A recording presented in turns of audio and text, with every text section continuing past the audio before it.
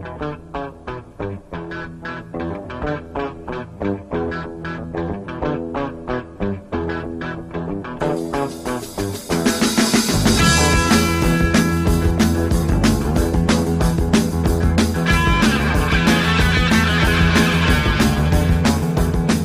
to episode 60 of the Rogue Bows basketball series. Myself, Andrew Bogut, and Mike Procopio. What's going on, Pro?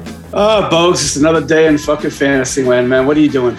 Just watching these NBA games, seeing how seeding's going to end up. It's getting, there's still a little bit of movement that can happen. So we're not going to break down the playoffs yet because we don't know who the seeds are going to be. I think Golden State can move. Dallas, Utah, Denver are in that little 3 to 6 lock where there could be a bit of argy-bargy around there. But otherwise, just following these games and seeing, who's going to match up where, bro. Yeah, I mean, a lot of people jockeying for position, especially like in the East. Like, no one wants to. I think that's like the two teams people don't want to play in the playoffs are sort of on that bottom 4 list. They don't want to play Toronto with the whole COVID thing. About not being able to play in Toronto. Yeah, and no one wants to get 7. No one wants to draw 7 because they don't want to draw the Brooklyn Nets. So the 2 seed. Yeah, so imagine that. Like usually the 7-8 seed are like, oh, fuck, hope we don't match up against these two. It's the higher seeds are like, fuck, should we throw this game tonight so we don't have to play Durant in the first round? It's crazy, it looks like it will be Milwaukee, but we'll go through all that in a second. Team of the weeks, Pro, for me, I'm going to go with Miami Heat. I think they had a horror run, obviously with the Jimmy Butler thing, everything going on. They hit that lull, but I think they've flipped it. They've now won 6 straight, 6-4 in their last 10 after they lost 4 or 5 straight, but they've turned it around. They've got the longest win streak in the league at the moment, I believe. They've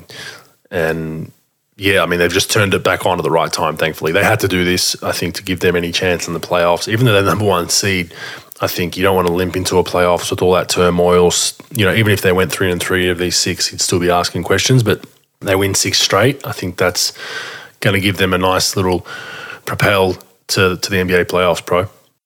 Yeah, teams, it's just a weird dynamic with the season. There's so many ups and downs to it. And, you could lose the reins of your season pretty quickly. And it seems like that they were sort of headed in that direction. And they finally, like you said, put it together. And after that stuff happened with Jimmy Butler and Spoelstra, they sort of put that behind them and they just sort of went to work and said, you know what, we don't want to be the Utah Jazz of the East. We don't want to be a dumpster fire. We want to go get into this thing with a chance to win. And, it was great because you didn't know if Boston was going to get the top seed, Milwaukee, and to win 6 straight and, to clinch the East. It's, they've been playing some good basketball for sure. They have. Who you got? San Antonio Spurs. Okay, nice. Because now everybody has something to talk about with the Lakers not being in, and now the Spurs sort of fight back. I don't think, it was sort of up and down to see if they were going to make it. They had a good week, clinched it. And for some reason now, 99% of the media don't know what happened with the Los Angeles Lakers, even though if they've been, the biggest, dumpster fire in the NBA all season. But for some reason, like now all the media wants to say, hey, now all of a sudden what happened? But no, with the San Antonio Spurs, they've been playing well, and they had to come from behind. I mean, not a lot of people thought they were going to catch the Lakers. They kept in it. They kept focused with it. Not a great season at 34-46, but enough to get into the play-in. To me, it's a good testament of people not quitting, coach not quitting, players not quitting, everybody staying in and trying to grind this thing out instead of a chance to get a top pick in the draft lottery. They said, you know what, fuck it. We're going to get into the play-in and see what happens. So no, that doesn't happen a lot in the NBA. That's a pretty cool deal. Yeah, them and the Pelicans really. They're both in that boat where they, Pelicans obviously it means much more to them to actually get in because they've just had a horror last few years. Spurs have a lot more and kind of trophies in that cabinet the last 20 years. But the Spurs, I've liked the way they've played. I think they've got a talented team. They're young. They play the right way, but they're just not talented enough to obviously make a deep run, but it's good to see them in and kind of the polar opposites of what the Lakers did. The Spurs 7-3 in their last 10 and the Lakers 2-8 in their last 10. kind of the most important games of the season if you wanted to get into that play-in. But I don't think the play-in was high on the priority list for the Lakers either. Not an excuse, but it just seemed like their season was done. A month and a half, 2 months ago. Once they knew they couldn't get in that seven or that 6, and it was just plummeting. It was just painful to watch. So, yeah.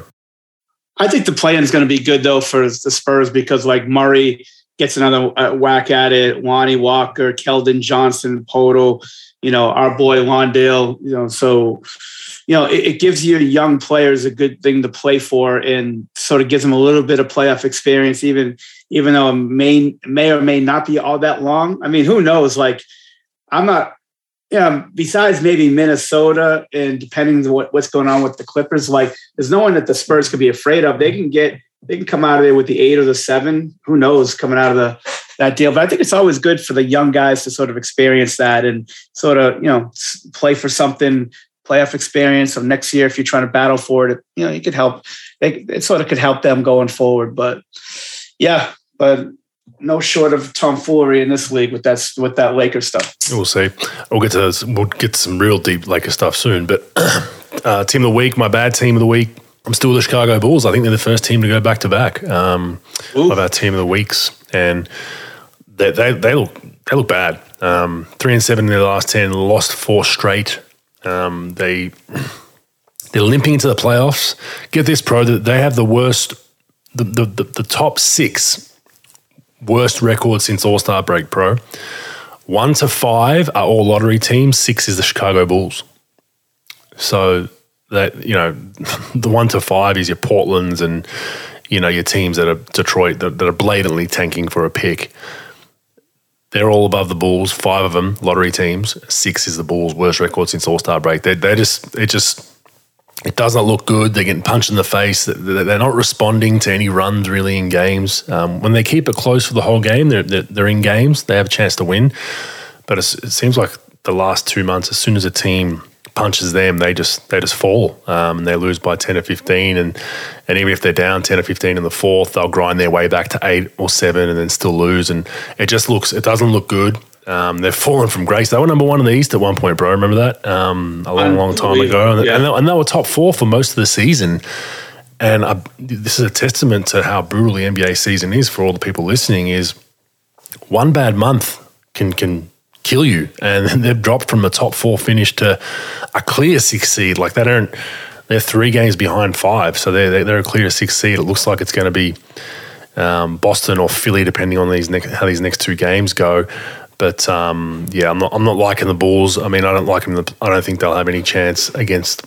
And I don't like Philly neither. I don't think they're as good as people think. But I think they face Philly. Philly's bouncing them quite easily, Pro. But they're my team of the week. Bogues, what the fuck is going on with them though? Like even they're like the Utah Jazz of the East. It's like they're playing well most of the first half of the season. I mean, they didn't play anyone great because I remember you coming up with that stat. They were like 2-16 versus like winning teams or something like that. But like they had everything going for them. Zach LaVine gets a little bit hurt, and I think Ball's out, and it just goes to show you probably what Ball means to that team and how valuable he is. But I don't think people understand how delicate an NBA season is. Where like same thing with wins. Like you get 2 or 3 losses in a row, maybe you win 7 out of 10, and then you get into a stretch where like, all right, you lost this game by chipping at the buzzer. You had this 14-point lead, then the next game you end up blowing that, and then it just can snowball into this like clusterfuck. And with Chicago, it's nuts because they got this good coach. Donovan's a very good coach. They've got good players. DeMar DeRozan, some of the things he did this year was ridiculous. Vucevic, Ball, LaVine, got a good bench, and it's just. To me, I just don't understand what's going on with them. You can't really put your finger on it. I haven't heard anything. I don't know if you have, but I mean, they've got this good team that you think they could sort of make a run, and they're just, like I think everything's pointing towards a sweep.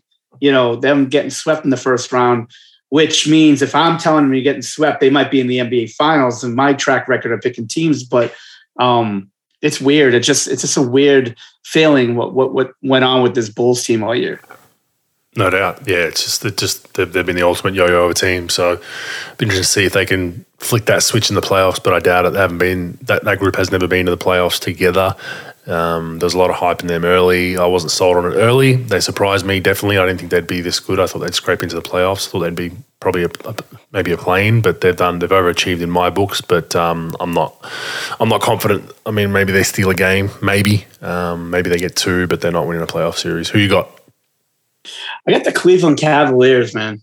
Cleveland's sort of been falling down, and I know they've had injury issues this year, and they overachieved a little bit, and they were pushing. JB Bickerstaff did a great job with that group, but they had a rough week. Now they lost to Brooklyn, but they also lost to Orlando at Orlando. And come on, man, if you're a team that's sort of you want to be a non-play-in team, you got to be able to go in Orlando and beat them. And, Orlando's one of the worst teams in the league. Yes, they're fighting and scrapping, but like you go in there and you lose that. It's just, they're sort of heading for it. It's like they won I think they won 2 out of their last 10. They lost 3 in a row. I don't know where they're headed either, because they had such a good run. Now, Jared Allen's been out, obviously. They lost Sexton all for the year. They're sort of on a shoestring.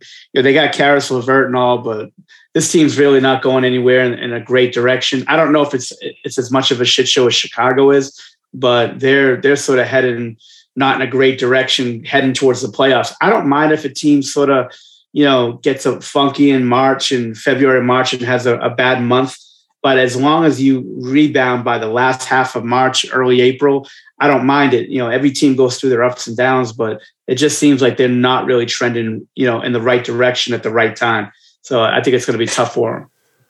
Yeah, they've struggled too. They've been similar to the Bulls. They were top 4 for a bit as well up there in the East, and they've fallen from grace down to 8 and lost 3 in a row, 2 and 8 in their last 10. Their lineups have been janky with injuries. I don't know if they're resting guys or being a bit conservative, but they can't afford to do that. They haven't been in the playoffs for a while, for a number of years since LeBron left. So you want them to get some kind of consistency and feel for how they're playing together. And yeah, they're definitely another team that they were on in my sights. But the Bulls for me were taking the cake as far as their fall from grace. All right, playing games, Pro. Let's talk about those because we'll do playoffs next week once it's a bit more solidified.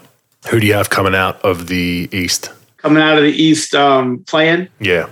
So you got Brooklyn, Cleveland, Atlanta, and Charlotte. Yeah, I'm going to go with Brooklyn. I'm going to go with Brooklyn and Charlotte for these two coming out. Oh, wow. Charlotte. Yeah, I'm going to go Charlotte. Yeah. They're playing Scrappy bunch, young kids, playing okay.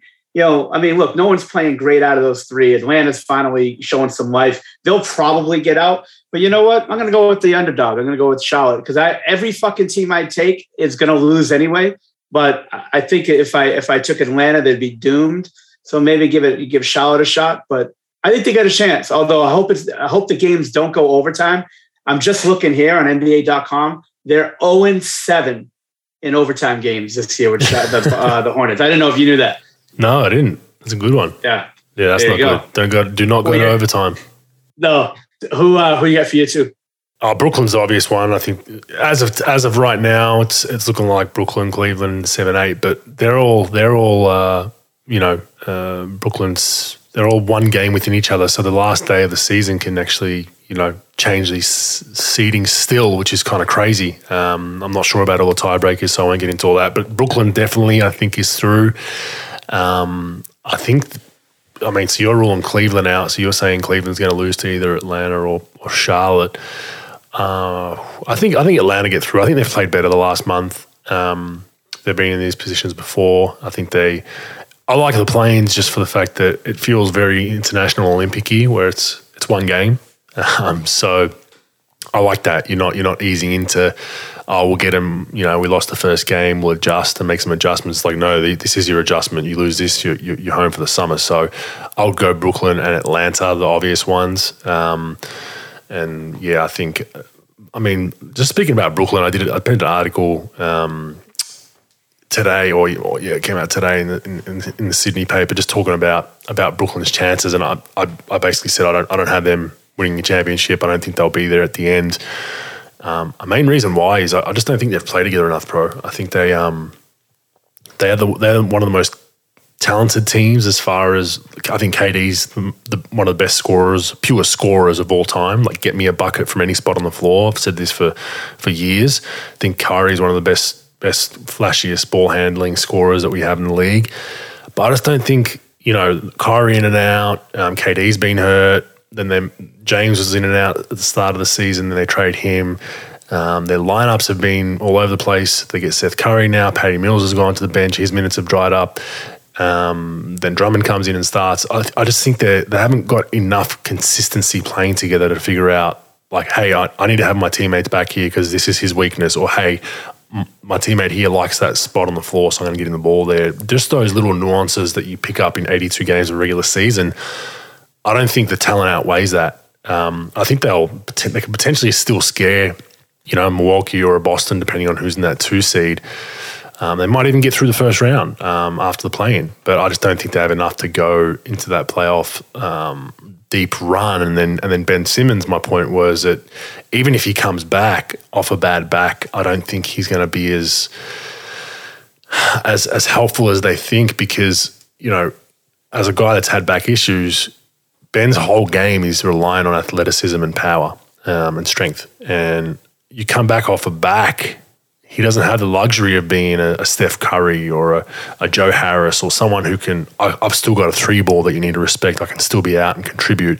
He has to work real hard for everything. So even if he comes back, I don't think he'll contribute as much as people think coming off that back, just based on the injury. So I don't know what your thoughts are on the Nets, but some people still think that they got a chance to go deep. And I just think that whole consistency culture thing is going to probably hurt them at the end. Yeah, I mean, what are they looking at now? They're looking at playing, if they say they win, so they say they get out of the play-in, which I think we believe they will at the 7 seed. And then they got to play Milwaukee, which is going to be, my thing is, I feel as though they can get to the finals or they're going to lose to Milwaukee in the first round. I don't think there's really going to be a middle ground for them. I think they're going to either get it going. See, this is, I wouldn't even play Ben Simmons, to be honest. Like, he needs a lot of work. He needs a lot of he needs a 20-point lead coming into the season to be comfortable and ease his way in. I don't think a pressure situation of playoff basketball is going to be his first taste of basketball this year. And I don't think he could respond well to that. I think with his back, I think that's going to be an issue. Then it's remember, I don't know if you remember this, when Amari Stoudemire had that microfracture surgery, and then he came back in the playoffs for Phoenix, and he looked come on. He looked I look better on a fucking runway on a modeling agency than he did in the court. And I think that Ben Simmons would not be a good situation for him. I don't think you'd be putting him in the greatest situation to let him play. I do think they have talent and they have enough to make a run. And then when things go, they can go. Drummond's played well for him. Curry's played well. Obviously, KD and Irving. This is why you don't make that trade in the first place. You could have had all your guns coming into this thing and you could have looked a lot better going into it. Yeah, I understand your questions and your doubts. I don't know. Like I said, I wouldn't play Simmons. I think that fucks your team up more than anything, because I think he needs a training camp and all that. But that'll be interesting, man. Because they got to play Milwaukee and then they play, the winner of Boston and what do you play? Boston, Chicago there. Or Boston, yeah. So whoever that's going to be an interesting one. Yeah, I agree. I think they're talented. I think they're talent. I'm not arguing their talent. I'm arguing that I just don't think they've played together enough. I really don't. Yeah. I think that's valuable going into a playoff series. I think, they can roll it out, in games, big games, with KD getting 40 and Kyrie going crazy. But in a 7-game series against a tough, grinded out team like a Miami or a Milwaukee, I think it's going to be a little bit tougher. So I'm interested to see how deep they go. Maybe I'll be proven wrong, but that's just my feel as far as I think you need to play together. And I think we see that with certain teams out there, Memphis, Phoenix, Even Miami, to an extent, they've played together. They've got their rotations down. They know their roles for the most part, unless you're Jimmy Butler. But I think that helps. That helps over the course of a season. All right, out west, we have Minnesota in 7, the Clippers in 8. This all looks like it's not going to... No, this can't change. 9 is the Pelicans and 10 is the Spurs. Who do we have, Pro? Who do you have? I'm just going to go with the favorites here. I'm going to go with Minnesota, LA. They're to me, they're just a step ahead of New Orleans and San Antonio, to be honest. I think that I could see those two guys coming out of it. Who do you got?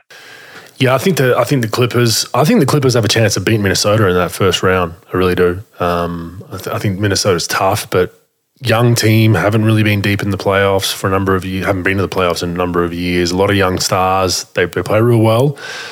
But the Clippers, they've got that old head kind of mentality, a bit of veteran leadership where they're a little bit more poised at times. I don't think they panicked much during this season, as bad as their lineups have been. They arguably shouldn't even be in the 10 with the injury run they had.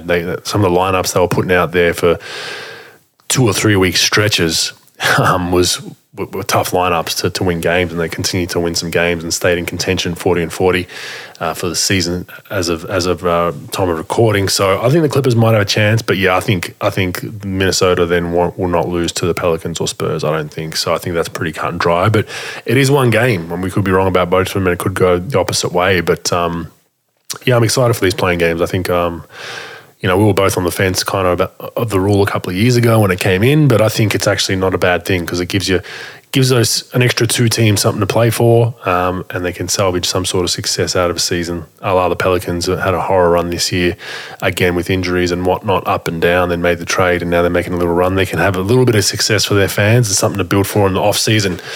One thing I want to do is give me your most disappointing team from both conferences that didn't make the playoffs. So let's go with the West first. The candidates are the Lakers, the Kings, the Trailblazers, the Thunder, and the Rockets. Which one of those teams do you think should have been in the 10? I think it's pretty obvious, and was the most disappointing.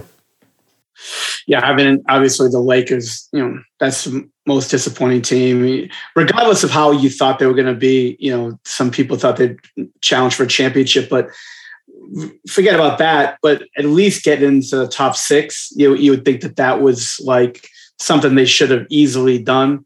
And for them to finish 11, that's obvious. I think the Lakers have proven that they've been. There's a couple of teams on that list, like Houston, Oklahoma, no one expected anything out of. Sacramento, you expected more fight. Now they dismantled their team with the Halliburton trade, so I understand that. And Portland was going to be a dumpster fire. You knew that, going in, and they had the injury issues and made those trades, and now they were just tanking for the bottom. So I say the Lakers. Who do you got both? Pretty easy one. Yeah, definitely the Lakers. They should have been. You got to at least get in the 10, like at a bare minimum.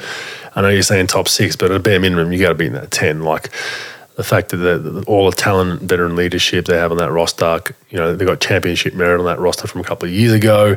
Injuries aside, Davis being out, whatever, they should have still been in that 10. So that was the most disappointing there. Out east, the candidates, Magic, Pistons, Pacers, Wizards, and Knicks. Now, the obvious one, obviously, would be the Knicks, considering how they went last season. But I'm going to go with the Wizards. I think they were in the box seat to make the 8 at one point, and they fell from grace once again, kind of a la Chicago Bulls. They just had a horrendous last couple of months. They did have some injuries there, but they look like they were going to be surprise team of the year at the start of the season and even up until New Year's. But I think they still should have made the 10. They really dropped off, and I think they've gone horrifically under 500 the last 2 months of the season, which hasn't helped them. But who's your disappointing team in the East?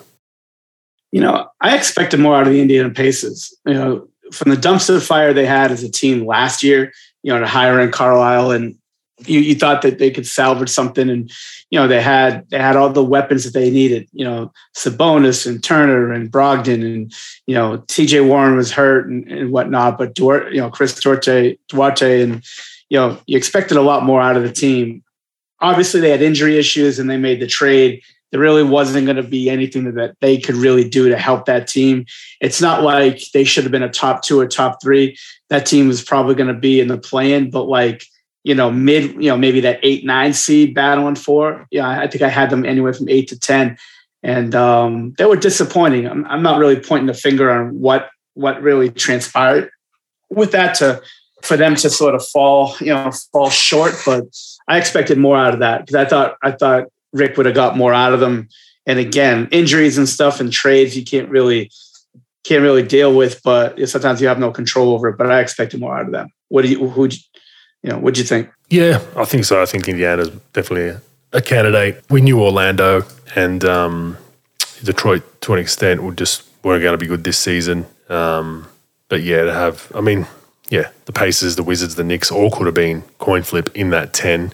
Cavs, I think, surprised all of us jumping up that quickly, so they stole a spot, and then Charlotte obviously stole a spot that some people didn't have them in this quickly. So yeah, interesting. The East is probably starting to become a little bit deeper at the bottom end than the West. You could argue. I think the Pistons are going to be better next season. I think the Pacers should be better, so I think they'll get a little bit deeper than what the West is, but the West obviously still has some very good teams up top. All right, let's get on to our awards. I know you love doing these, Pro. Oh, Jesus, yeah. We're going to go with the MVP first. The obvious ones, Giannis, Embiid, Jokic is the 3. I don't think anyone else is even close in 4th.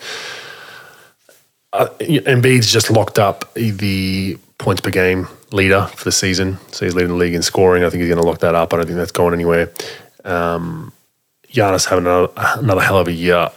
This is going to be one of the hardest MVP races, I think, that we've had on record for the last 10, 15 years. I really do. I think these 3, I couldn't overly be pissed with any of these 3 picks, in my opinion, but I'm going with Jokic again.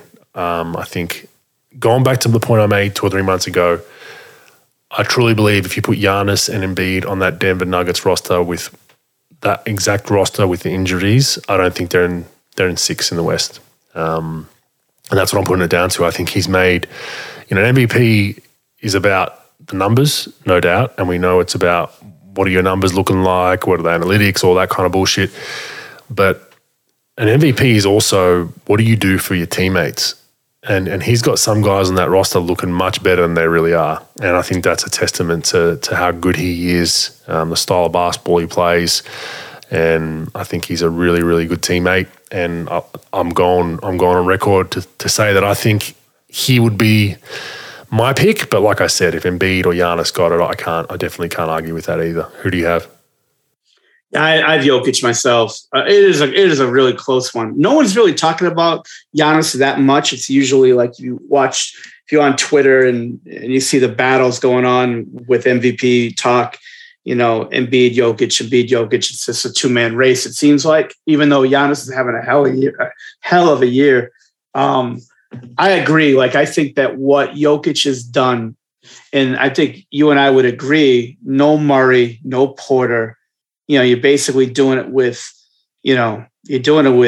reserves basically besides obviously Aaron Gordon and Jokic, and Barton, but you're missing so much of your team, and yet there's still, they're still at the 5 seed and 5, 6 or what have you, and you're battling, and you could maybe even win a round in the playoffs, and he's doing it not by himself, but he's just not only going to town scoring wise and putting up numbers, but also, getting easy opportunities for his teammates and putting them in positions to win. And that's the thing. Like when you're talking about, well, this guy should be the MVP, and Jokic is a 5 or a 6 seed, whatever, and this guy, Embiid's a 3 seed or Giannis is a 2 seed. But yet, put those 2 guys on that team, and how do you imagine that going? And this guy has really risen the level, not only of his play, but everybody around him, like you just said. And I mean, to put them in a good position at the 5 or the 6 going into the playoffs is a hell of a fucking job. And I think that he deserves the MVP based on that. Yeah, I would agree. I would agree. And, I'm interested to hear what our followers and listeners think, because it is a tough one to pick. And, it's going to be fun. Going to be fun to see who. First of all, it's going to be fun to see which people pick someone that wasn't one of those 3.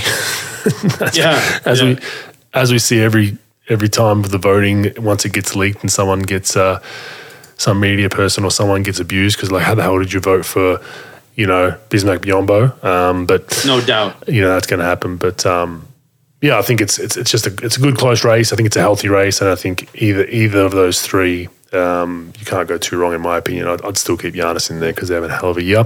Defensive Player of the Year, Pro. Who do you have? Defensive Player of the Year. You know what, Bogues? Who do you have? Who do I have? I like to see your I have Mikal Bridges. I do. Yeah. I think Marcus Smart's up there. I think Gobert's fallen out a little bit because they haven't played as well. Draymond Green hasn't been healthy. Marcus Smart's I think he's the favourite. But I'm going with Mikal Bridges because they are one of the best defensive teams in the league. They have the best record in the league, and they're on autopilot. And he gets the task of guarding their best wing every night, their best guard, and does a fantastic job with it. And I think it helps that he has guys like Chris Paul next to him. Look, Devin Booker's not classified as a great defender. I think he's improved. I think he's gone from a defender that wasn't always locked in every night because he's a scorer to a probably a average to a little bit above average defender now. He's locked in a little bit because of Chris Paul, because of Mikal, because of Aiden. But Mikal Bridges, for me, he's on the best team in the league. I think he deserves to get the nod this season. Pro, you? I'm going to go with Marcus Smart. I mean, Marcus, look, that team was sinking like the Titanic early on in the year. You and I think we spent a lot of time bashing those guys for good reason. And he was the only guy really battling on defense. Robert Williams as well too, but he really helped change whatever they were going through, whatever entitled bullshit that was going on that team early on. That obviously he voiced his opinion throughout the year in press conferences and in interviews, and he got those guys. I mean, Udoka obviously did it too, but you could tell that he was frustrated as hell, and he goes out there and he busts his ass and he shuts guys down. That whole team is on a defensive mentality kick. I think they're the best defensive team in the league, if I'm not mistaken. And, I give a lot of credit to him. I mean, he has to guard the best guy every night. Tatum's not really given all that much help on the defensive side. Brown does a little bit, but, Marcus Smart is, to me, that team isn't where they are today if it's not for him. And I give him a lot of credit for what he's done. I'm a big Dorian Finney-Smith fan. I just don't think he's good enough to sort of get that award. But Thibault, boy from Australia as well. But I'm gonna go with Marcus Smart.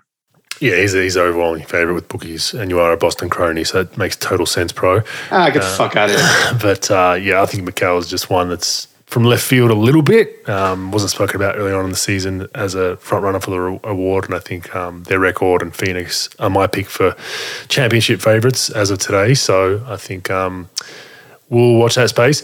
All right, Coach of the Year, Pro. Who do you have? Oh wow, Taylor Jenkins. Memphis Grizzlies. He's done a great job. Look, he's that team is a good team. Don't get me wrong. Ja Morant and whatnot, but what he did with that team to get to the 2 seed is amazing. And I don't think anybody really expected much out of the Memphis Grizzlies the last couple of years. I think he's done an amazing job, getting everybody on the right track, developing talent, and, making that team to the level to overachieve the level they're doing now. I really like Jason Kidd and what he did in Dallas, winning 50 plus games for the first time in a long time. In that organization. But I think that Jenkins has done an excellent job with not only, like I said, bringing that team to a 2 seed, but also developing a lot of role players into elevating their role there. So, hats off to him. I think he's done a great job. Yeah, other notables that are in the running, Eric Spoelstra, obviously, Nick Nurse for the Toronto Raptors. I think they've overachieved. Miami Heat are obviously first, so you got to put them in. Monty Williams, them being first again, and Jason Kidd's done a good job with the Mavs. But I'll agree with you. I think Jenkins has done a fantastic job. Or when you factor in that their record without Ja Morant, which we've spoken about, is even better. With that, a lot of that has to do with coaching. It's very hard in this league to lose an All-NBA caliber player for stretches in a season and continue on like nothing happened. Usually, you'll have a game or 2 or 3 after that injury where guys sustain it, but then it catches up with you, or, vice versa. Roles change a little bit. All of a sudden, I'm handling the ball now, more pressure on me, or I'm not touching it as much, or vice versa. So a lot of that's to do with coaching, in my opinion. He's done a fantastic job, and he deserves that award, in my opinion. They're clear number 2. They locked that seat up. a week or so ago, and they're a fun team to watch, man. They have some spirit about them, some edginess, some talent. I think they've got a lot of good pieces to make a deep run. It will be very interesting to see where that all goes with them, but he deserves that award. Rookie of the Year, Pro. I've got this down to two guys now. I have this down to Mobley and Scotty Barnes, and the reason why is I'm basing it on wins. I'm basing it on team success as much as I am individual. Katie's putting up really good numbers on a bad team, but he's missed the most games due to injury out of those three. I mean, Giddey was in the running, but I think the injury hurt him late, and their team's not that good. But Evan Mobley, 14.9 points a game, 8.3 rebounds, 2.5 assists, and Scotty Barnes, 15.4 points a game, 7.5 rebounds, 3.5 assists. I think it's a coin flip between those two. And like I said, I based that on the fact that both their teams are playoffs / plains, whereas the other guys that were in the running or are in the running, I think they're putting up good numbers on a bad team, which I take into consideration. Pro, who do you have? I took Cunningham, and I understand where you're coming from with the wins thing and those other guys. Scotty Barnes has played really, really well, and really helping a really good playoff team, and Mobley as well. Like Mobley's done, a great job. Almost like a little bit like a Chris Bosh type. The way he plays, and he's going to be a really good player for a long time. I like Cunningham. The numbers he's put up, it's on a bad team. It's not really his choice. I don't think any of those three are guys that are going to really put a team on their back to get to the playoffs or whatnot. They all need a little help. But I think Cunningham is the best player, best talent. He's done really well. Yeah, he's coming from behind with the whole, injury thing and missing. I think he's played like 62 games. So, but I do think he's going to be a hell of a talent. I think he's had a really good year. If it was like in the 50s, I'd say, probably scrap it. But he played 62. It's sort of like borderline of enough games for me. But I think he's the best player, the best rookie in the class, and for this season. Yeah, he's 17, 5 and 5. So his scoring is a little bit better, but his rebounds are less, and then his assists are better than the other two candidates. But yeah, I definitely can see how people can go that route. But I just value winning a little bit more. So it will be interesting to see how they vote with that one, because there's been some ups and downs. Well, you don't trust the process, folks? What the fuck? I trust the process. No, the rookie ladder itself's just gone up and down throughout the season. Yeah, I'm all for tanking votes. Fuck it. Who wants to win anymore? Yeah, but there's an argument to be made. If you're tanking, would a Cunningham be playing the same minutes for the Raptors? Would a Josh Giddey be playing the same minutes for a Golden State if he got drafted there, right? So then the numbers are going to be affected. So that's my point with that. When you're a tanking team, it's in the team's best interest to play that guy they drafted 1, 2, 3, 4, 5, 40 minutes a game through his mistakes. But whereas if a team that's top 5 in a playoff race lucked out and got a top 5 pick, a la Wiseman, or something like that, the minutes aren't there as much and the numbers definitely go down. So it's an argument for the ages, Pro. It's an argument for the ages. All right, most improved player. The favourite right now is Ja Morant.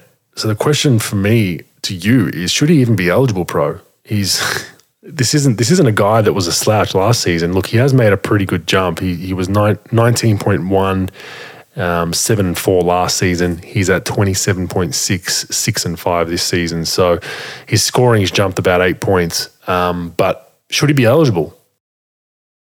It's a good question. That's a good question. I say that he should not be eligible. I mean, look, and here's my reasoning behind it. First of all, he's one of the top picks in the draft. So it's not like a guy that, it's not like Jalen Brunson that was drafted in the second round, right? And then now he's putting up these humongous numbers. Ja Morant was one of the best players in the draft. He's expected to be really good, not to this level. I mean, the guy's killing it right now. I just think that those players that you have to look at, like where they were drafted, where their talent was last year versus this year. And yes, he has made a huge jump. But I think for the most improved player, it's a player that's sort of like a jabroni, a ham and egger, like a guy that's sort of like no one really expected much of, and he improved his score in like 8.5 points a game. He's a guy that came out of nowhere to be second team all defense. He's a guy that, just sort of picked his game up to a really high level where no one really expected much of him, and he really over-delivered. If Morant was drafted at 17, for sure he should be. Even if he was the best player on Memphis, drafted 17, 18, 19, the guy was like second pick in the draft.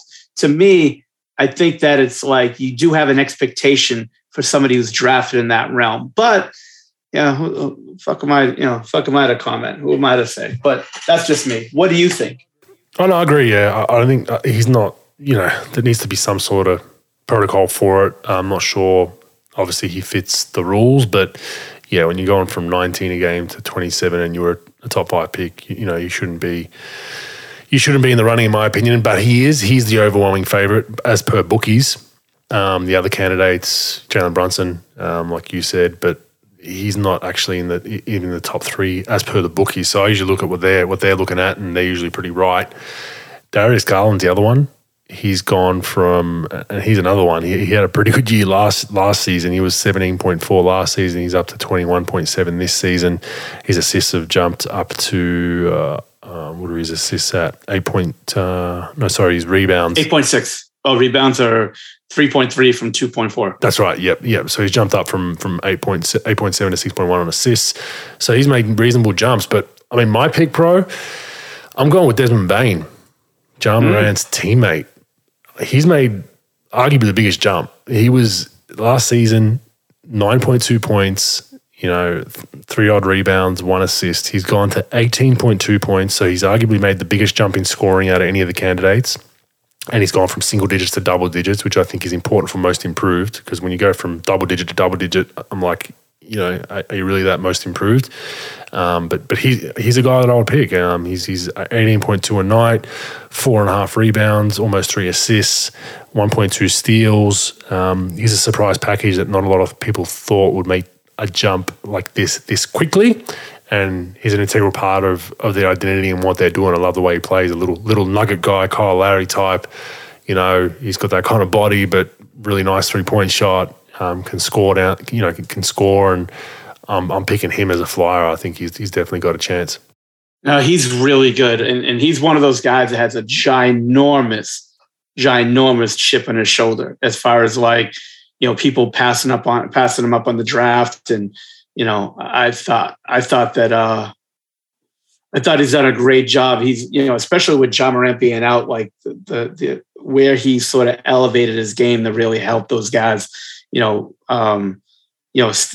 a bunch of games without Morant in, and to a guy who's like a role player, spot up shooter, could do a little bit more. That's the expectation, to now be this guy that can carry a team when your best player's out. I think that really says a lot about you as far as where you are as a player, and I think that was excellent. I think he's done a great job. And I think he's a really good player. Good pick, by the way. I thought about him a little bit, but not really. I like Brunson, and I thought I was going to take him, but Garland really, same thing. Like Garland was a decent, high pick, but how he elevated his game when Sexton was out, and he really carried that team and really put that team on his back to, give them a top 4 seeding at one point, and did really, really well. I didn't expect much out of that team when Sexton went down. And I think that's where and the same thing with Brunson, why I liked him, because he elevated his game when he needed to, when Luka was out, or they really needed his offensive help, and not expecting a lot from him offensively to be a guy who could score 20, 25, or 30. But I like Garland. I thought he's done really well. I mean, he handled the extra load on his shoulders. Like, he handled that really well. I thought he really stepped his game up and put them in a position to win. Yeah, I agree. I think it's pretty close, but I'm all for if it's Garland or Bane. I think it's pretty good. But the other guys, I think might be an asterisk if there's a Ja Morant win. It might be that whole Ben Simmons, Donovan Mitchell Rookie of the Year debate again. You might have one of those things going. Sixth Man of the Year. I don't think we need to debate this. Tyler Hero. Tyler Hero, end of story. Put a line through it. He's 20 points, 5 and 4 a night off the bench. So, look, I mean, there's other guys. that there's no point talking about. Let's be honest. No offense to them. He's had a hell. Jordan Clarkson's still kind of in the mix, but I think he's had a hell of a season off the bench. He arguably could be starting for a lot of teams in the NBA, but they've brought him off the bench. He's playing a valuable role for them in what they're doing in Miami, and I think that's a no-brainer, right? Who is your second? Did you have a second? I didn't really even have it. I mean, because you have Brunson. How about Jordan Poole? Yeah, but he started for some games, didn't he? Yeah, that's the other one. Jordan Poole's definitely... Oh, you know what? I'm sorry. Poole for most improved as far as someone to thinking about most improved. No. Coming off the bench, you're right. He did start a bunch. And so did Brunson. So that's why I didn't even think about Brunson for sixth man. I think Herro was ridiculously, ahead of the pack on this one. Yeah. I can't even, I don't really have another player that was even close, to be honest with you. Yep, exactly. Yeah, so I mean, that's a no-brainer. We don't have to discuss that. And one that isn't discussed very often, the NBA Executive of the Year Pro. I'm sure you've done a lot of research into this.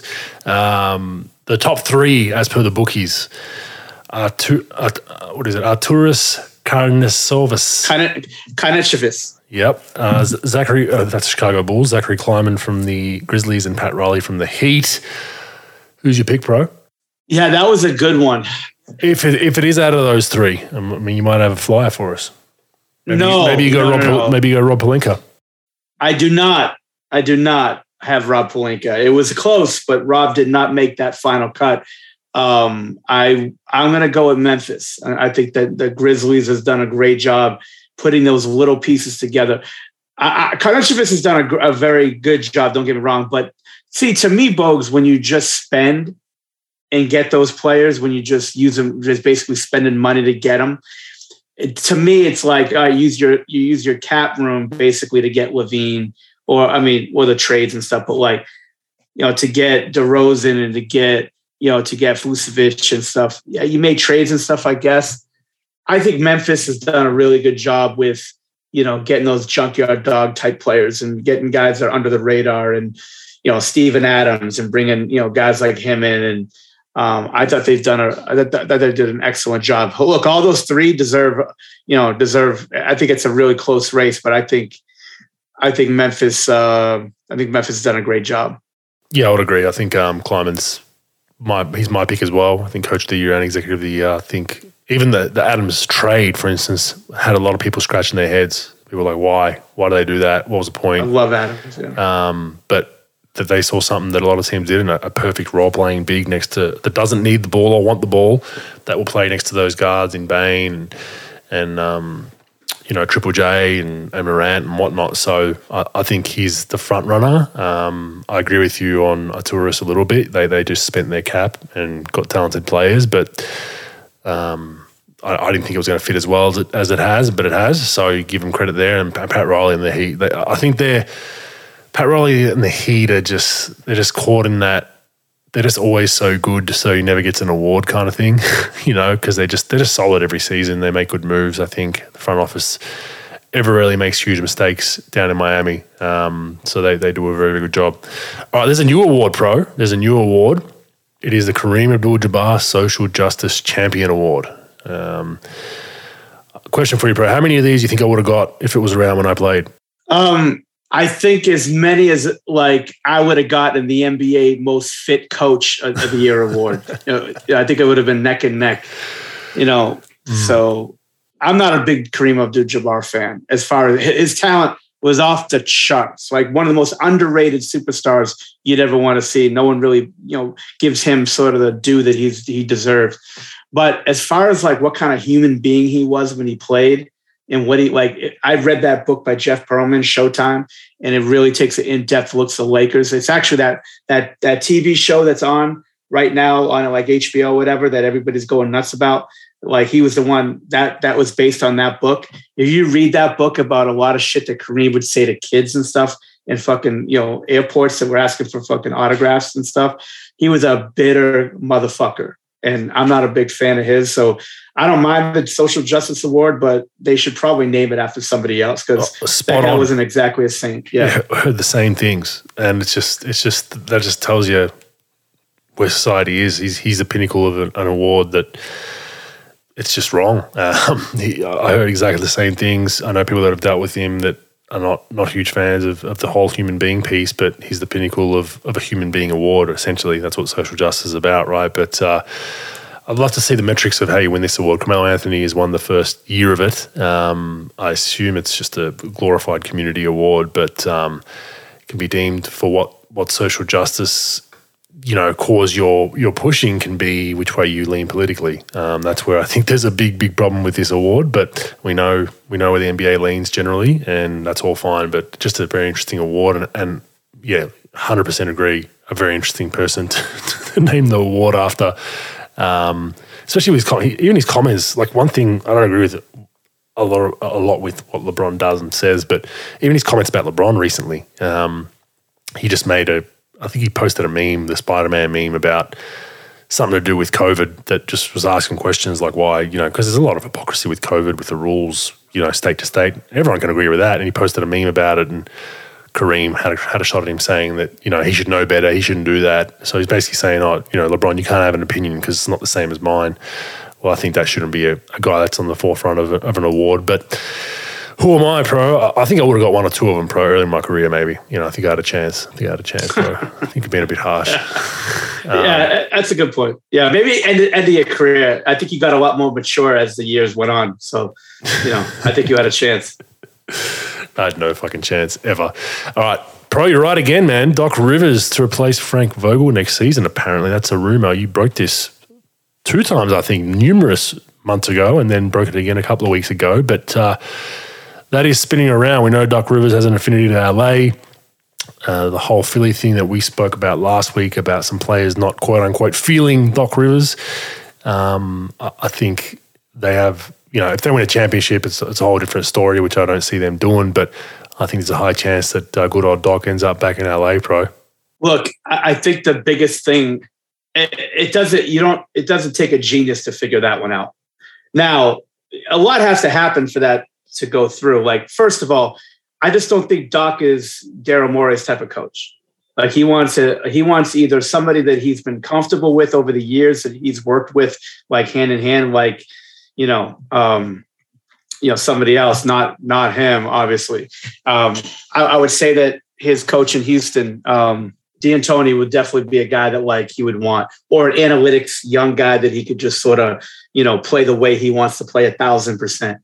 And I think that LA needs somebody that those players can't push around. And look, they're going to push them around anyway. Like, they'll try to push anyone around. But, like, the difference between, like, a Frank Vogel and Doc Rivers is, night and day, not in coaching knowledge. It's got nothing to do with that, but presence as a coach, to, like, those guys would think a little bit, like, 2 or 3 times before fucking with them, because Doc's not going to back down from anyone. And I think that's tough. That's a tough trait to have. Not many coaches in that league have that. Doc doesn't give a fuck who you are. He'll go back at you, but also he's a good players coach. He understands the whole thing. Like, he understands when players are up and players are down, and, when to push buttons and when not to. But I think that the Lakers it's a shit show anyway. They're not really going to win. Obviously, we talked about their roster in depth for months now, but they're not going to be a contender next year. But they need a coach that's not going to be a sinking ship right off the bat. And Doc, I think Doc's one of the only guys in the league that can go to LA and at least right the ship a little bit and not be railroaded. Like, I don't think that, like, LeBron or anyone else is just going to railroad the guy. Obviously they're going to have their power and all that, but Doc's not going to back down. And I think that they need a guy like that.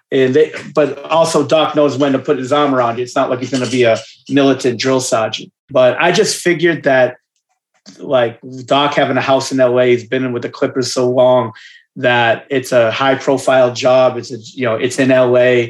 I'm not a big Philly fan as far as the area. Where the fuck would you rather be living, Boats, right? And I think that, like, where that team's going in Philly, I think, not that LA is any better. Obviously, it's going to be a shit show in itself. I'd rather probably be going that way. And I think that, like, they'll pay what Doc needs, because that's the difference between hiring him and hiring another guy.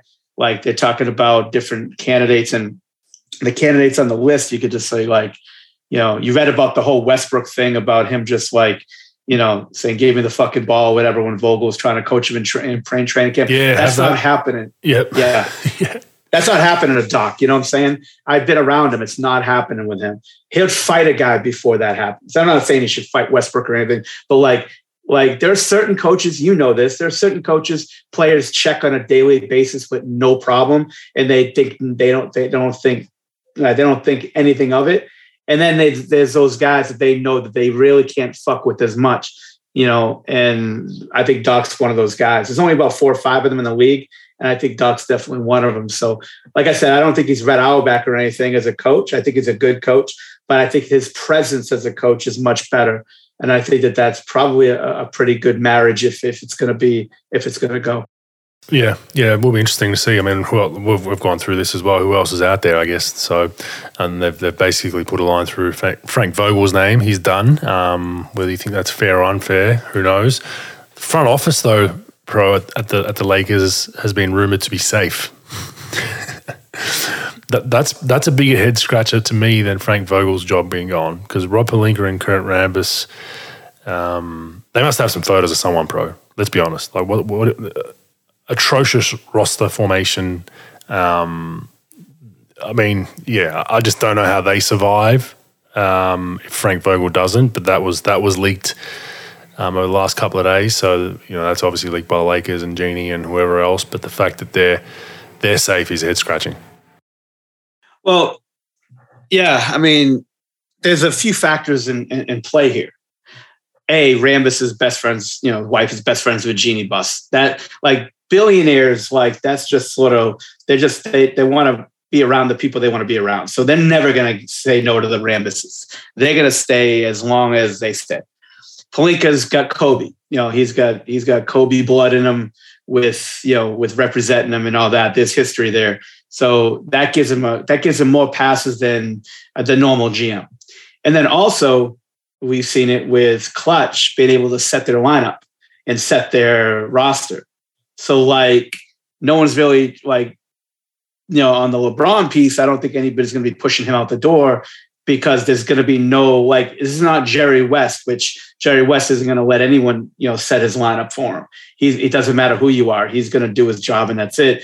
I think that those guys can get to Rob and sort of, set the roster and he's okay with it, because he knows who's running things there. So I think that those factors are the reason why everybody's safe, and that's the thing. And it's look, if it's any other team, if you look at the roster or you look at the moves versus the record in that high profile of a city, everybody's cleaned out.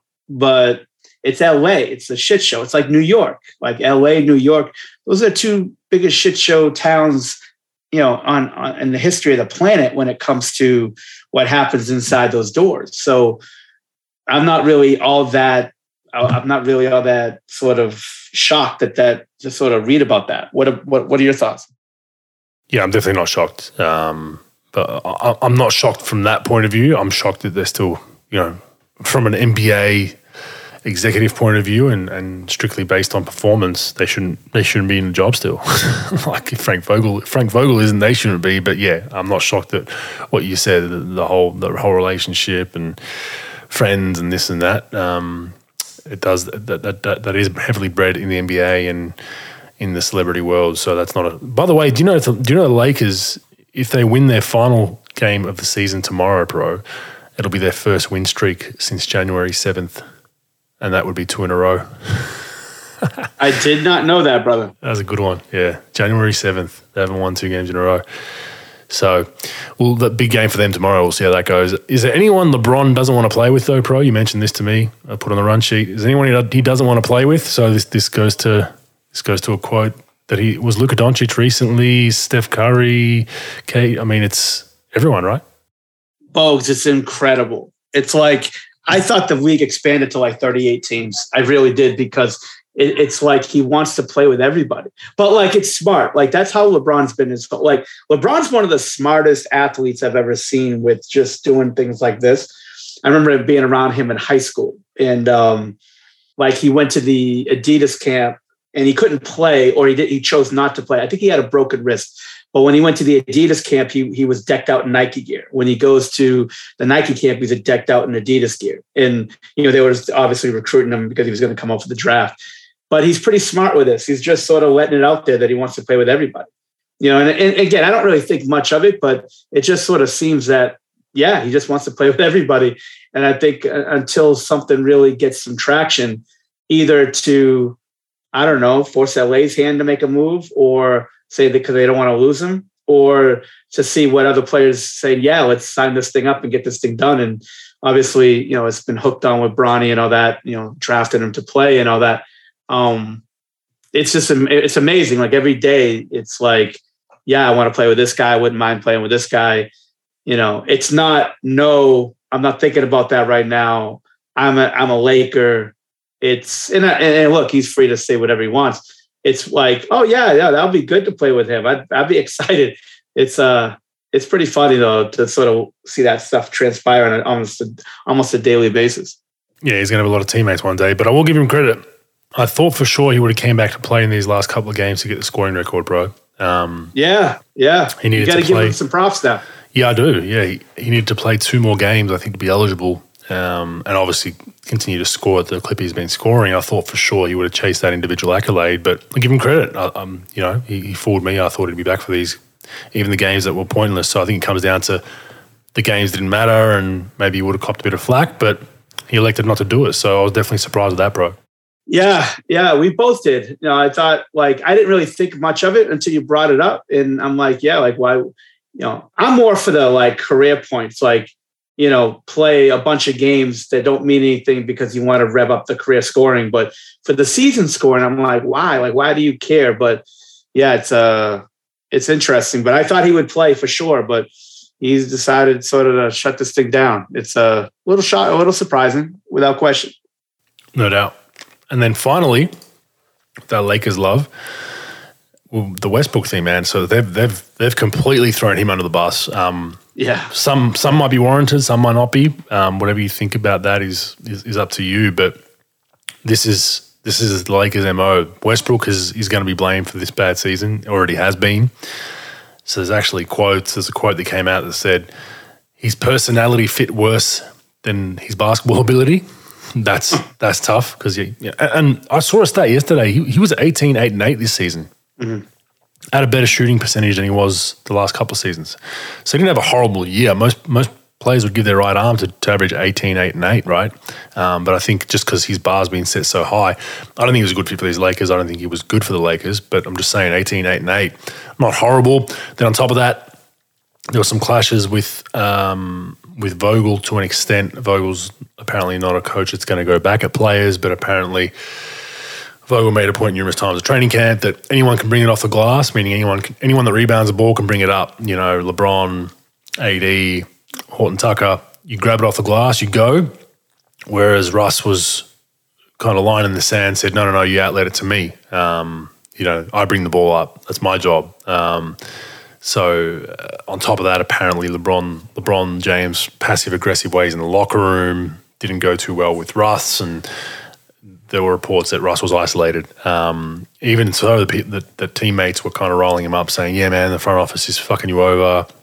Standard NBA bullshit, but this is all in the report that was leaked from somebody. So, I think unfair to Russ to an extent. Look, I think if Russ was parroting about the style of play, that's not right neither.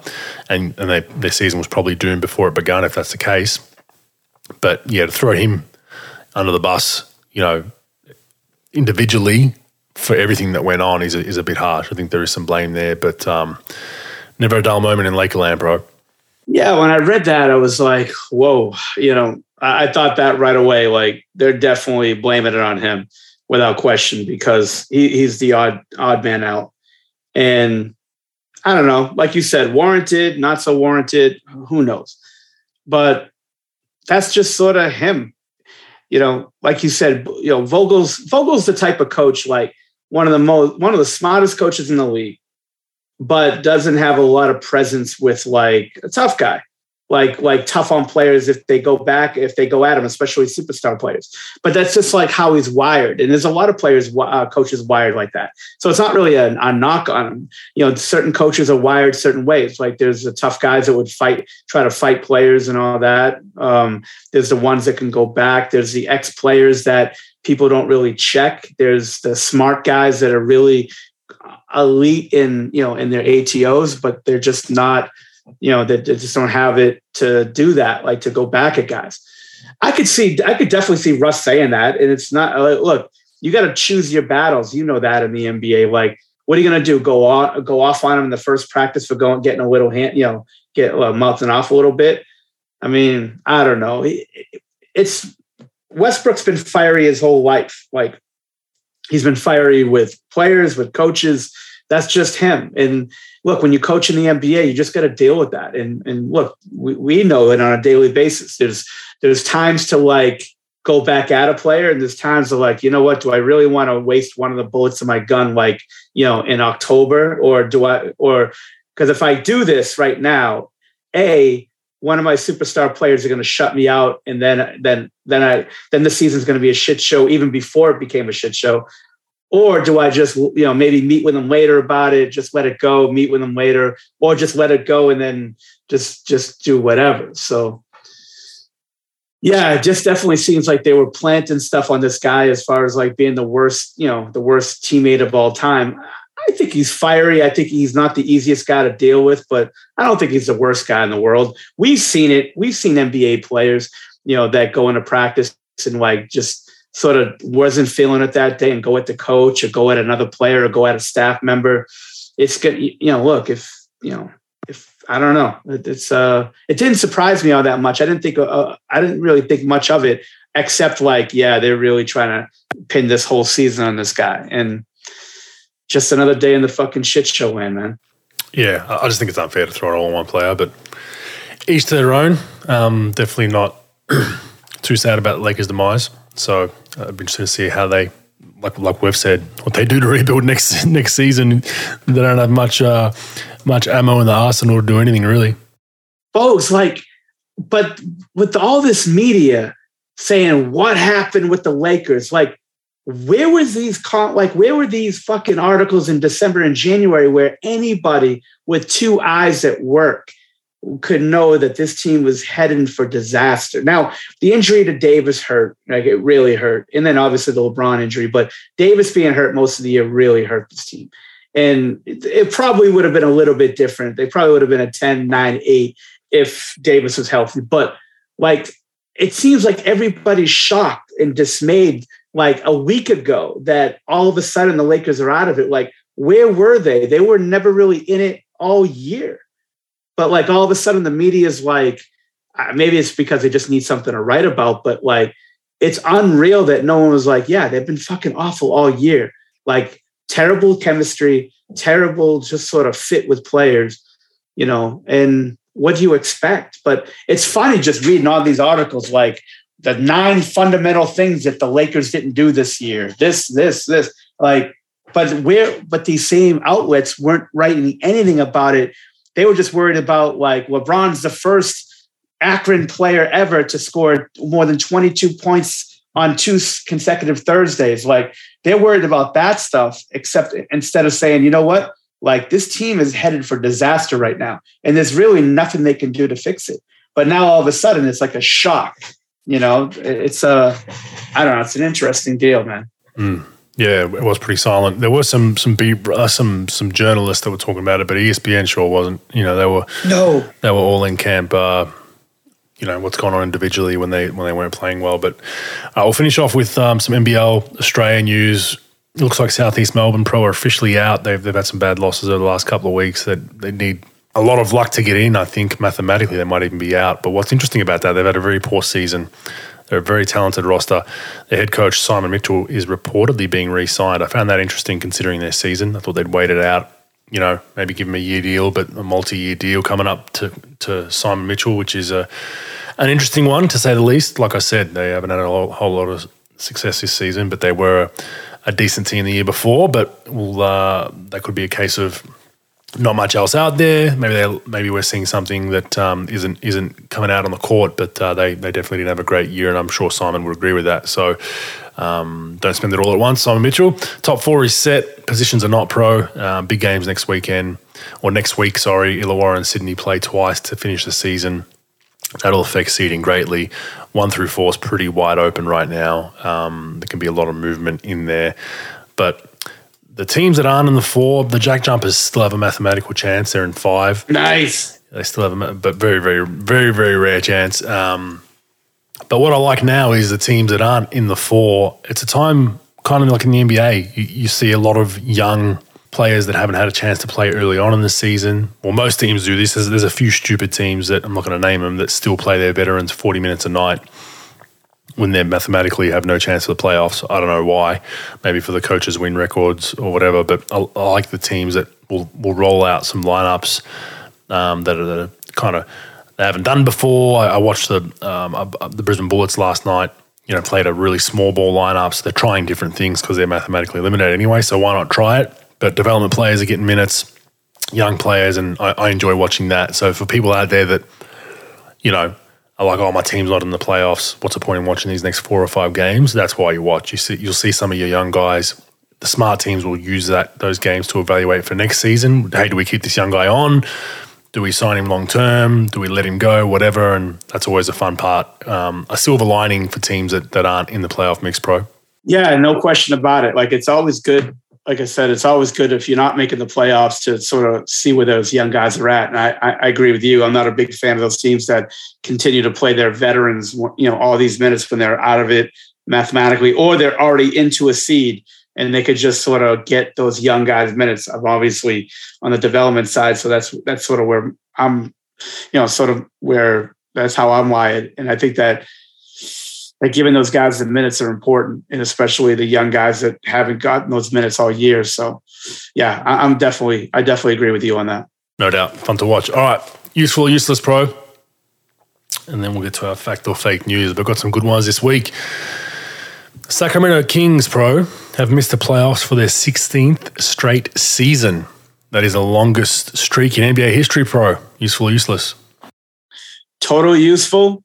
If I was that whole outfit, I would watch the Seinfeld episode with George Costanza where he does everything the opposite. And then he finally starts fucking breaking through on some good luck. So whatever they think that they should do, just do the complete opposite and they should be fine.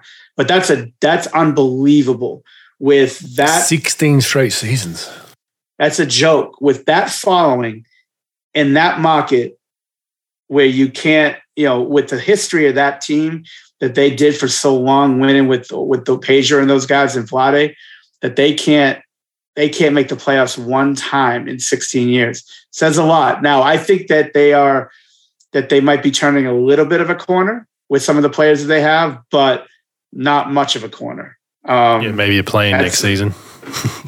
Play-in. Maybe there'll be a play-in to the play-in next season, but I think it's useful for sure because I think it just goes to show you where they've been the last decade and a half. Yeah, I agree. I mean, they've just been bad. A guy, Harrison Barnes, is stuck there, so hopefully they can see some sunshine into that tunnel. But it's just tough to watch. I mean, they had a really good 90s, early 2000s era, and then just fallen off a cliff since then, and just haven't been able to. And I don't get the whole hate with Sacramento. I don't think it's it's obviously a small city, but it's good weather. It's still an hour plus from hour and a half drive from San Francisco if you want to go party and do your thing. So it's not I don't think it's a bottom 5 city like some people do, some NBA players do. I think it's a decent place to live. So I just can't understand why some players are completely anti going there. Front office doesn't help. All right, next one. Donovan Mitchell, Pro. Did you see this stat? I'm sure you did. All right. Donovan Mitchell averages 2 passes a game to Rudy. Not assists, Pro. Passes. Joe Ingles still has more total assists this season to Rudy as of today, and Joe Ingles was traded, around the deadline? He hasn't played in Utah for 2 months. He still has more total assists than Donovan Mitchell does to Rudy Gobert. Useful, useless? Folks, you tell me. Useful, because you pass to him twice a game. That's what are the best so bad threats? Yeah, like one of the best lob threats in the NBA. Like, yeah, you're not going to throw in the ball one time, for even in transition, just off a handoff, like pitch back handoff, like throw back to Rudy, run off for a handoff. You haven't even got 2 of those a game. Like, what do you think that is, Bo? I mean, people say, he's purposely not doing it. I just don't think, like I've said, this is where the loss of Joe Ingles hurts him. Donovan Mitchell's not a great creator for others, not a great lob thrower for Rudy.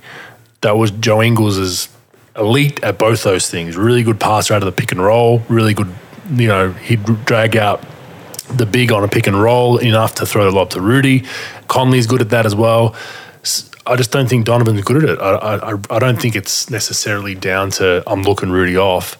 But, I mean, I know they don't respect Rudy on the block. There's numerous times where he's 1-5 switch, he rolls and he ducks his guard in and he's got him basically 2 feet from the basket on his back and they look him off and don't throw it to him. So it's a strange stat. I think it's just a random anomaly, but that can't be good. That can't be good, and we know their relationship isn't great. We know they don't get along well, but 2 passes, man, like 2 assists would be low to an extent. Like for a good rolling big like Rudy, you should be getting him 2 lobs a game if you're Donovan Mitchell going, especially with how well you look at D-Wade Shaq relationship, and the similar players, D-Wade and Donovan, they go downhill so well. They've got the Euro, they can dunk on you, they can absorb contact and finish. The difference is D-Wade could absorb and throw a lob up, and happily do that. Donovan hasn't shown that yet. That's probably the next phase of his game, but that's a glaring stat in my opinion. Very useful, but not a positive one, bro. Fuck no, it's not.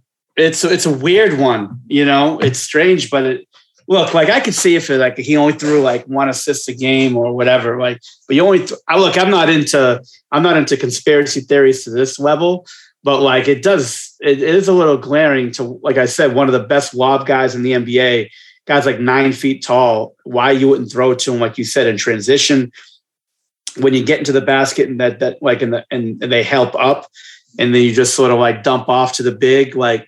Out of a dunk or out of something, but you're only passing to him twice. Yeah, that's a little weird. Very weird. Very weird. All right, next one. The Nets trailed by as much as 21 points in the third quarter tonight and came back to win against the Knicks, 110-98. They're the 4th team with multiple 20-point comebacks versus a single team in the last 25 seasons. Brooklyn also beat New York on February 16th after trailing by 28. Useful or useless, bro? I think it's useless. Although you did lose me. Like literally, it's like an SAT question. I have no fucking idea what you were trying to say on that one. Not that it had nothing to do with you. It's just more me being a moron. But yeah, to me, it's basically saying the Nets trailed by, big deficits. They're the 4th team with multiple 20-point comebacks versus a single team in the last 25 seasons. Oh, a single team. I get it. So them versus it's the Knicks versus the Brooklyn. It's useless as fuck. Yeah, it's the dumbest. Yeah, and it's ESPN stats and info. It's just stupid. Like who even we talk about looking up random stats. That takes a cake. So we haven't had a useless one in a while, but that one is useless as all hell. Stop slumming to ESPN stats. All right, we're a StatMuse company. That's what we do business. But you know what, bro? We haven't had a useless one in a while. So I was like racking my brain. I got to find it because they're onto us, I think. Because I used to see useless stats every other day. As soon as we've started our segment, bro, the useless stats have dried up. They're scared, bro. They're scared. So I actually had to go to StatMuse. Doesn't have very many useless ones, and when they do, they're obviously tongue in cheek, where they're making fun of something. Whereas ESPN. They post these with a straight face sometimes. We give StatMuse so much love. There should be an intern giving you 5 a week of useless stats just for the free love we give them. I mean, what other podcasts you think Bill Simmons is giving them free love like this? Fuck no. He wouldn't cross the street for less than $30,000. We're giving them free love on a weekly basis. Do you think they could be feeding some good ones? Never know. Maybe in the future. Last one. Nikola Jokic, bro, the first player in NBA history ever to have 2,000 points, 1,000 rebounds, and 500 assists in a single season, bro. Useful, useless? You know me with the first player ever to do this, but this one actually is pretty good. pretty impressive. The first person ever. And then like when you throw up like that, those numbers, like points, rebounds, assists in a season, I'm still not in love with them, but like, that's a decent stat that you're like, you know what? That's pretty fucking hard to do. I would say it's useful, but that's just me. What that's useful. That's a legit first ever. This isn't a, all while scratching his left ear while shooting free throws. This is one of those stats. Exactly. This is a legitimate 2,000 points, 1,000 rebounds, 500 assists in a single season. That's hard to do, man.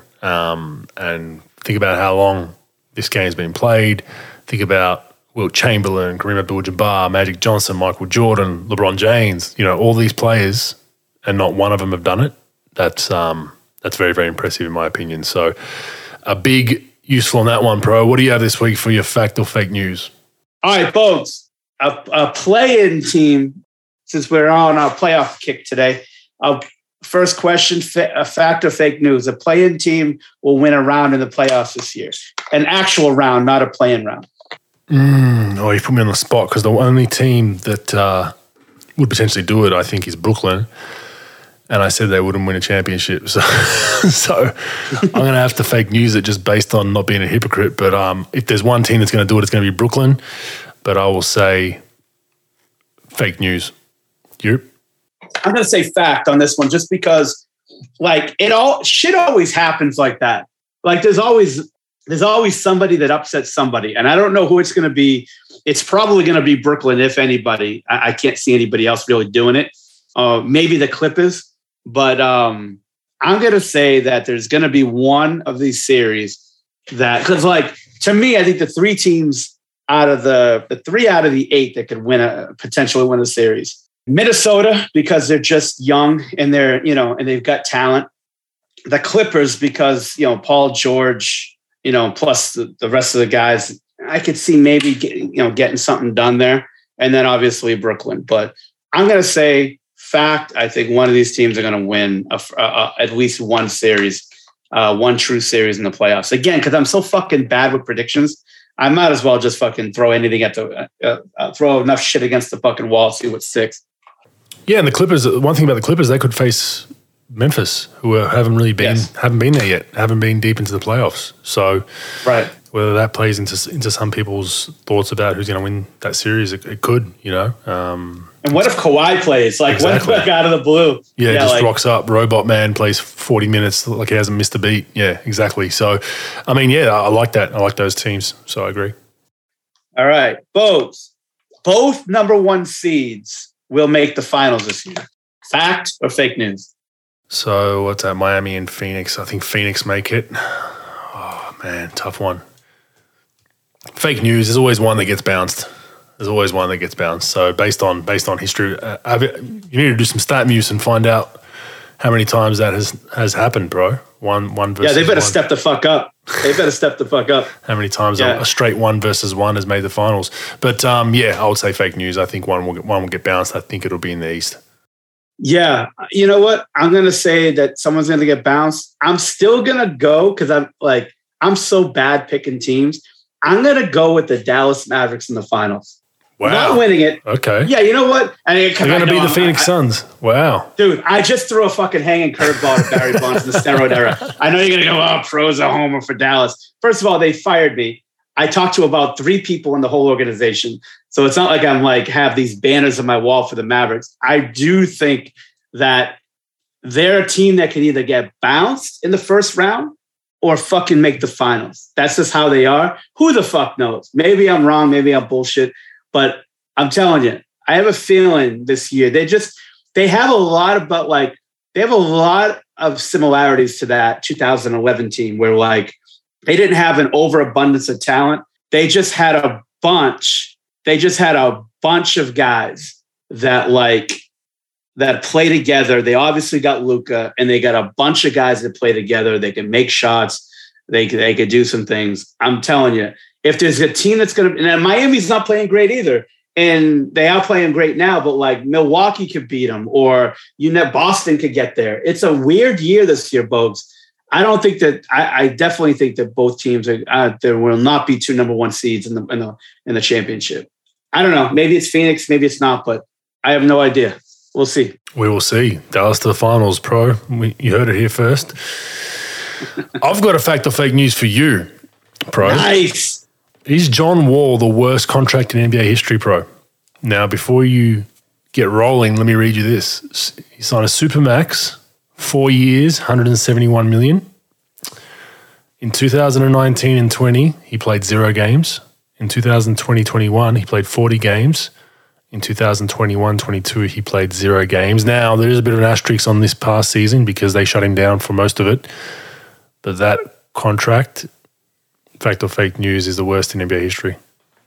You know, Bogues, I think that because of the money, like the money being elevated, that it is definitely the worst contract of all time. With the money being elevated and the lack of playing on that contract, I think it is by far the worst contract in NBA history. Now, you could say that there are other contracts like, you know, if you did them, like if you upped it, you know, over the years, like compared to a contract that was done in the 90s or whatever, you could say that. But I think that this is definitely the worst because the guy's barely ever played. I think it's one of the worst. Played 40 games in 3 years of the $171 million deal. So, and looks like who knows what's going to happen next season. He's either going to get bought out or sat anyway. But yeah, I think just on the grand scale of value, it is fact. It's bad. And yeah, you just hope he gets it back together, gets back on a roster and can play. But man, that's a lot of money that was just lit on fire for a few teams that took those salaries. So interesting one. Folks, it's so funny. I just looked up worst contracts in NBA history. So I'm scrolling down, like they got like Gilbert Arenas' deal. They got all these guys. Then I see a picture of you. I'm like, what, Bogut? But no, you're getting pinched by Luol Deng and Timothy Mozgov, and it was their contracts combined. So you have nothing to do with it, but I thought it was your contract. But they said the Mozgov and Luol Deng 4 years, $136 million combined was the worst tandem of contracts in history of mankind. I thought they were killing you for a second. I thought Yad Baka was going to get an email from your tweet, but what was I in that photo? What? I was in the photo. You were in the photo, but it wasn't you that they were talking about. I thought it was. I didn't read the headline. They had like 9 contracts. Yeah, clickbait for sure. But it was Mozgov and Deng because those guys are pinching you out for a rebound, and they were talking about those two being the worst combined contract in the history of the league. Hey, I'll change spots to John Wall. I'll take the $171 million, and you can call me the worst contract in NBA history for the next 50 years. You think anybody gives a fuck, Bogues? Like if you were a complete fucking bust and you made $170 million on a contract, do you think like you give a fuck that, all right, I'm a bust, blah, blah, blah. Like Greg Oden or Sam Bowie or someone who was like injury riddled that couldn't get out of their first contract and really sign a deal for another contract. Like those guys like didn't make the money and they were killed every year about being a bust. These guys made 9 figures, 9 fucking figures. I'd have 2 middle fingers up all day, every day. Like I don't really give 2 fucks. Yeah, I'd make a bust out of straight gold of myself and put a statue in my yard with $171 million. Someone called me a bust. 100% agree. Yeah. Like, who gives a shit? Like, that players can do whatever he wants for the rest of his life and never have another worry. I think most people out there would agree, most of our listeners would agree that if Stephen A. Smith was going to get on ESPN every morning and call you a bust, would you be okay with that for $171 million? I think people would be okay with it for $1 million. I'd gamble, but I'd be sprinkling gold dust on my Twinkies, laughing hysterically at fucking Stephen A. And I'd be joining in. All right, so fuck off. Yeah, 9 figures. Sign me up. Where do I sign? All right, that wraps up episode 60. Thanks for joining us. Send us your feedback. Send us some fact or fake news, some useful, useless stats. We appreciate all the support at Rogue Bogues, at Hoop Consultants, at Andrew Bogut. We'll see you next week, bro. Folks, take it easy. We'll see you next week, brother.